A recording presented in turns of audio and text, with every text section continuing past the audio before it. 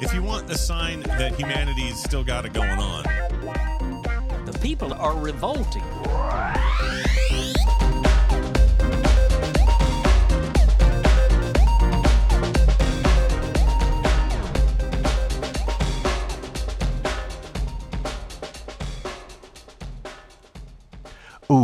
Welcome to People Are Revolting, a daily dose of disobedience.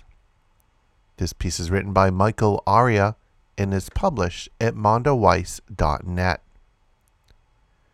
Puma SE has announced that it will not renew its contract with the Israel Football Association, IFA, in 2024. The news was first reported by the Financial Times, which obtained internal documents pertaining to the sponsorship deal. Puma has been a target of boycott, divestment, and sanctions, BDS, since the contract was signed in 2018. The Palestinian-led campaign aims to hold Israel accountable to its obligations under international law. The IFA has multiple teams based in illegal West Bank settlements. Quote, after years of BDS campaigning that has cost German conglomerate Puma dearly in reputation and projects, we have forced it to abandon its sponsorship of the Israel Football Association in this time of Israel's Gaza genocide, tweeted the Palestinian Campaign for the Academic and Cultural Boycott of Israel, PACBI. Palestinians are currently facing unprecedented violence at the hands of the Israeli military. As the world calls for a permanent ceasefire, corporations continue to profit from the killing and destruction, said Palestine Solidarity Campaign Director Ben Jamal in a statement. We need to end this complicity. Quote, Puma's decision is an important victory that shows the power of the solidarity movement, he continued. We've sent all corporations a powerful message. If you choose to be complicit in Israeli apartheid, you will face the strength of the solidarity movement.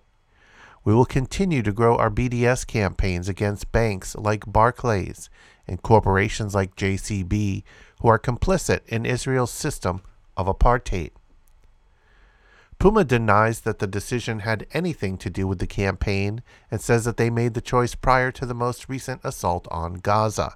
Quote, the review of the existing roster of national teams along certain key performance indicators, such as commercials and participation in major international tournaments, led to a few changes, reads a statement from the company sent to Time. However, as PACBI notes, the campaign has won a number of victories against the company that have undoubtedly impacted its bottom line. In 2020, Malaysia's largest university dropped its Puma sponsorship deal, and UK clubs have also been pressured to act.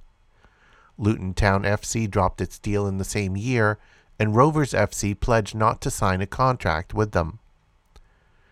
Puma's stores have also been targeted by activists over the sponsorship. In 2021, Lee Kayali, a Palestinian organizer in the Boston area, spoke to Mondo Weiss about protests targeting a Puma outlet in the area. Quote, the goal of any BDS campaign is to force people to confront their relationship with Zionism, she explained. It's the same goal locally. The campaign is a vehicle to do that.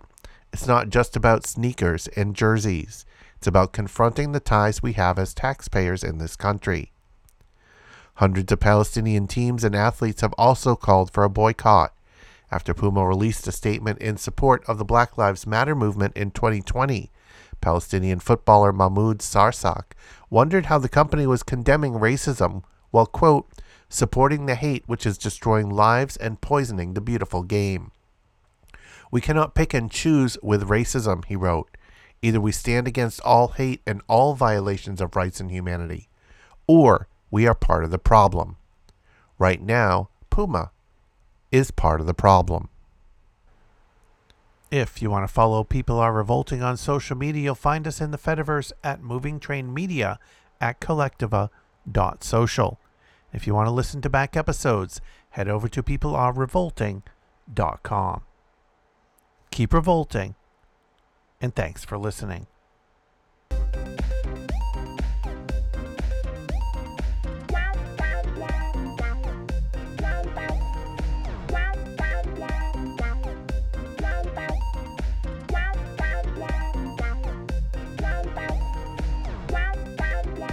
If you want a sign that humanity's still got it going on, The people are revolting.